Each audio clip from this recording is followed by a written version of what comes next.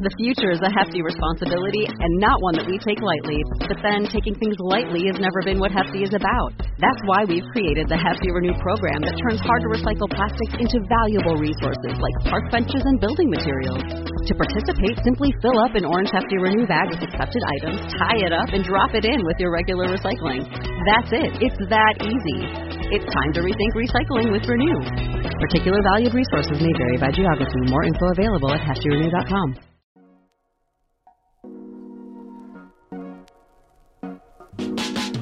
Welcome to the Good News Ride Home for Tuesday, June 2nd, 2020. I'm Jackson Bird. A 6th-month check-in on the coronavirus. TLDR, it's going to last a long time, wear a mask. Recreating what Johann Sebastian Bach's music sounded like to him. The Introvert and Extrovert's Guide to Thriving During Lockdown.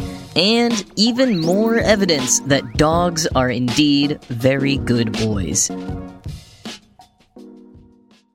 Now that it is somehow inexplicably June, we can pretty much say the coronavirus has been a part of our lives for about 6 months.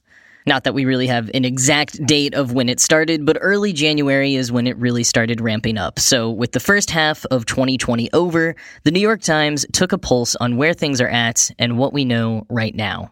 First, we'll have to live with this for a long time. Even the most optimistic estimates about a possible vaccine would be a year or more away before everyone got access to it. And while the cases are declining or holding steady in some places, the virus doesn't really show signs of stopping. We're in this for the long haul. Second, you should be wearing a mask. Quoting the Times, researchers know that even simple masks can effectively stop droplets spewing from an infected wearer's nose or mouth. In a study published in April in Nature, scientists showed that when people who are infected with influenza, rhinovirus, or a mild cold-causing coronavirus wore a mask, it blocked nearly 100% of the viral droplets they exhaled, as well as some tiny aerosol particles, end quote. Wearing a face mask can also help prevent you from touching your face, and as Dr. Robert Atmar, an infectious disease specialist at Baylor College of Medicine, says, it's better than nothing. Third, American public health infrastructure needs an update. Quoting again, the United States knows how to fight wars, but as the past few months have shown, the American response to pathogens can easily become a shambles, even though pathogens kill more Americans than many wars have. We have no viral Pentagon. The Centers for Disease Control and Prevention is more of an FBI for outbreak investigations than a war machine. For years, under both the Obama and Trump administrations, its leaders have had to seek clearance for almost every utterance. As war does to defeated nations, pandemics expose the weaknesses of their systems. Our patchwork and uncoordinated response has produced more than 100,000 deaths. Surely we can do better. End quote. Fourth, responding to the virus is extraordinarily expensive. The federal government has promised to spend over $2 trillion on the pandemic. This money is going largely to vaccines, testing, and economic safety nets, but experts say far more money is needed, and there has already been plenty of debate about how the money should be allocated. Fifth, we have a long way to go to fix virus testing. We're now testing hundreds of thousands of people a day throughout the country, far better than we were doing before, but public health experts say we'll need at least 900,000 to 1 million per day just to test hospital patients, nursing home residents, and employees returning to work. Sixth, we can't count on herd immunity to keep us healthy.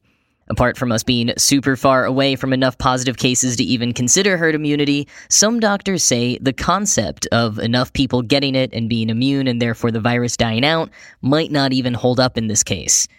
Quote, Dr. Paul Offit of Children's Hospital of Philadelphia and the University of Pennsylvania noted that while some vaccines eliminated measles, rubella, and smallpox and almost eliminated polio in the United States, vaccines against influenza and whooping cough have not stopped outbreaks. Influenza and whooping cough have spread even after enough people in a community have been vaccinated to, in theory, stop the diseases. That's because the antibodies that protect people against viruses infecting mucosal surfaces like the lining of the nose tend to be short-lived, end quote. Seventh, the virus produces more symptoms than expected. There's the shortness of breath and coughing, but there can also be sore throat, fever, chills and muscle aches, headaches, gastrointestinal upset, a loss of taste and smell, and red and purple lesions on the fingers or toes. In more severe cases, it can lead to pneumonia, acute respiratory distress, kidney failure, blood clots, stroke, and more. This disease is all over the place and so much more than we thought just 6 months ago. Eighth, we can worry a bit less about infection from surfaces. The studies proving how long the virus lasted on various types of surfaces did not test for the live virus, only for traces of its genetic material. The CDC has said since March that surface transmission is not the main way the virus is spread. Ninth, we can also worry less about a mutating virus. Mutations as viruses spread is common and usually insignificant. Sometimes the mutation does have a noticeable effect, sometimes making it worse, sometimes making the virus itself weaker. But compared to other viruses, the new coronavirus mutates relatively slowly, which is good news for the potential of an effective vaccine. And finally, we can't count on warm weather to defeat the virus. Quote, "A few things are known about conditions that do or do not favor the virus. The ultraviolet rays in sunlight help destroy the virus on surfaces, and some studies have shown a small effect from humidity. It seems to last longest on hard surfaces like plastic and metal. It won't survive in pool or lake or seawater. Wind disperses it. Risk of transmission is lower outdoors than indoors. A wooden bench under a bright sun at a breezy beach is a better bet than a metal and plastic recliner on the shady side of the pool. But if someone infected sits near you and coughs, or talks a lot, or sings, it doesn't really matter where you're sitting and how nice a day it is." End quote. And a final word from the article, quote, "The bottom line, wear a mask, keep your distance. When the time comes in the fall, get a flu shot to protect yourself from one respiratory disease you can avoid and to help keep emergency rooms and urgent care from being overwhelmed. Hope for a treatment, a cure, a vaccine. Be patient. We have to pace ourselves. If there's such thing as a disease marathon, this is it." End quote.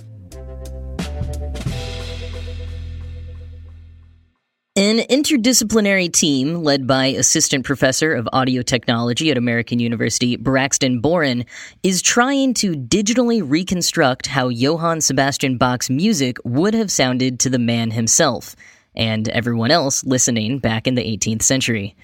Bach spent the last 27 years of his life as the cantor at Thomaskirche, or St. Thomas Church in Leipzig. There he wrote some of his most famous pieces for the church choir, including 265 cantatas, the St. Matthew Passion, and Mass in B minor. The acoustics and architecture of a space can have a big impact on how sounds, and especially complex musical compositions, sound.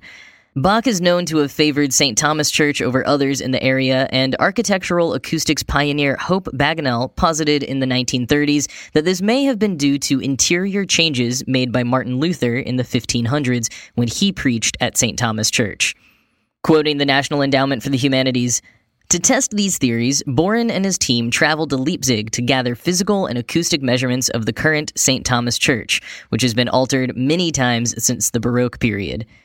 Omnidirectional speakers allowed them to project sounds onto all surfaces equally in order to record the reverberation, clarity, and the amount of time it takes for sound to decay within the vast Gothic church.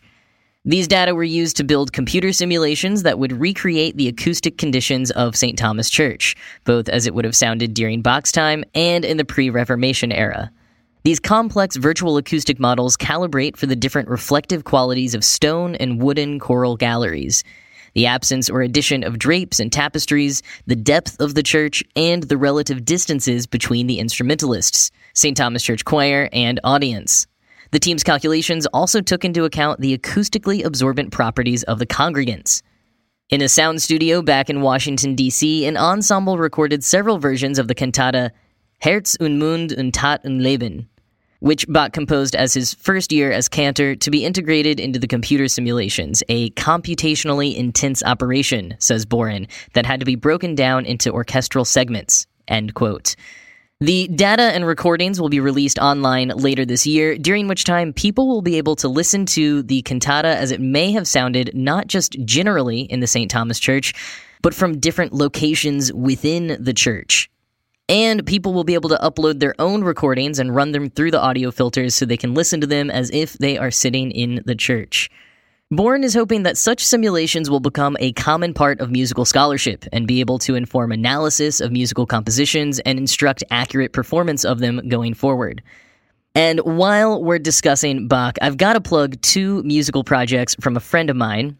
The first is called Switched Off Bach. It's a play on Wendy Carlos's synthesizer riff on the classics Switched On Bach. In Switched Off Bach, Joe DeGeorge plays Bach's compositions on an unplugged synthesizer, so that all you can hear is the tapping and plunging of the keys. In Joe's other Bach tribute project, In Glove with Bach, he plays Bach's Invention No. 8, first normally, then again while wearing a thin pair of latex gloves, and then he plays it again in knit gloves, and on with progressively thicker gloves until he's playing it in boxing gloves or sometimes Mickey Mouse hands.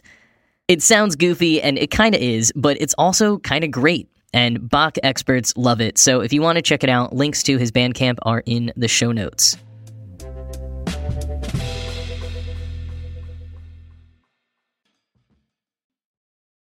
When the lockdowns started and so much of our work and social lives were switched over to video calls, I noticed a lot of my extrovert friends struggling, while some of my introvert friends seemed to be thriving. Within a couple of weeks, however, the introverts were struggling too. No one was enjoying video calls as a substitute for real human interaction. Every part of this experience is trying and stressful, no matter your personality type. However, our responses and potential solutions to stressors can look different based on personality type. Bloomberg broke down some tips for coping during quarantine using 2 pairs of personality types from the Myers-Briggs test. You know, the psychological personality test your work might have made you take that sorts people into 16 different personality types, all with letters like INTJ or ESFP.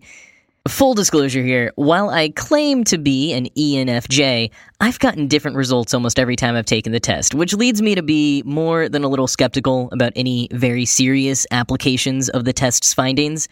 But, simple individual tips for coping based on your general personality type and not on a hard and fast rule still seems useful. So in addition to introvert and extrovert, which I think we're all familiar with, this article also has tips for people who are judging or perceptive.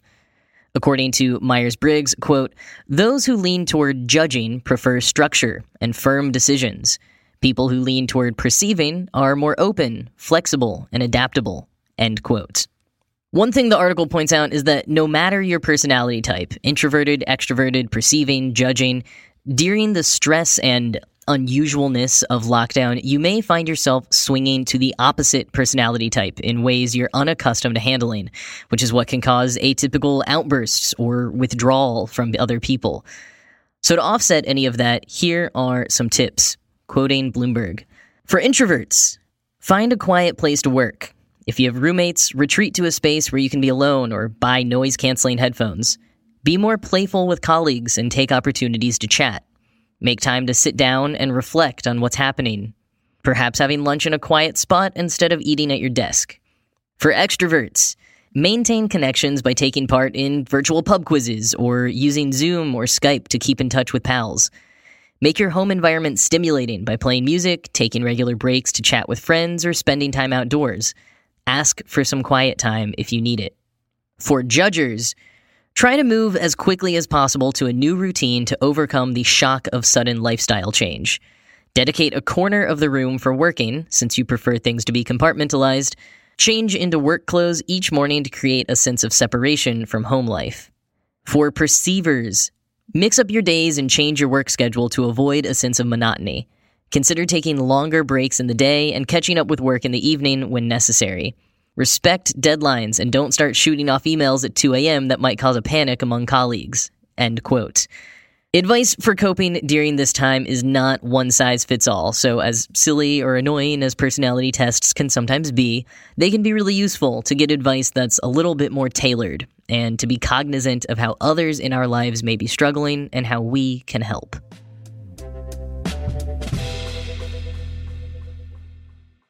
Ending today with some news about some very good boys.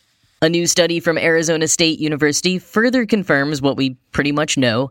Our dogs really do want to save us when we're in danger, so long as they know how to do so.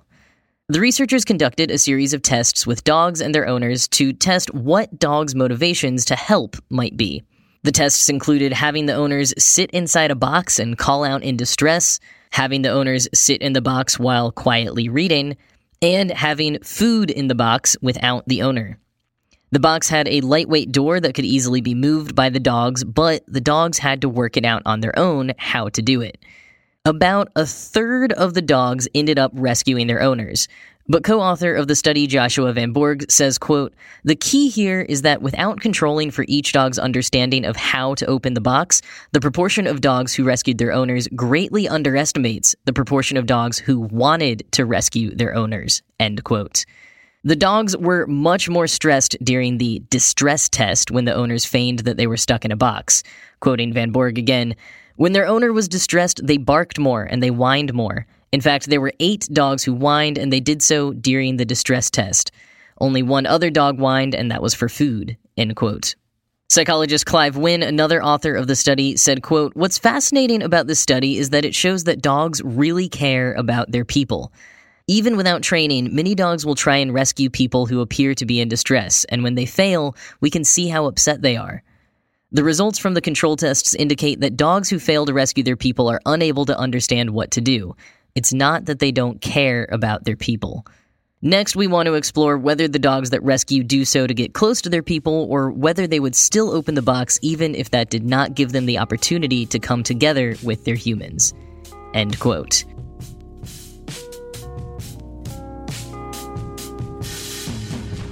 That is all for today, and I just want to acknowledge here that despite the fact that we are focusing on good news on this show, most of the news out there right now is not great.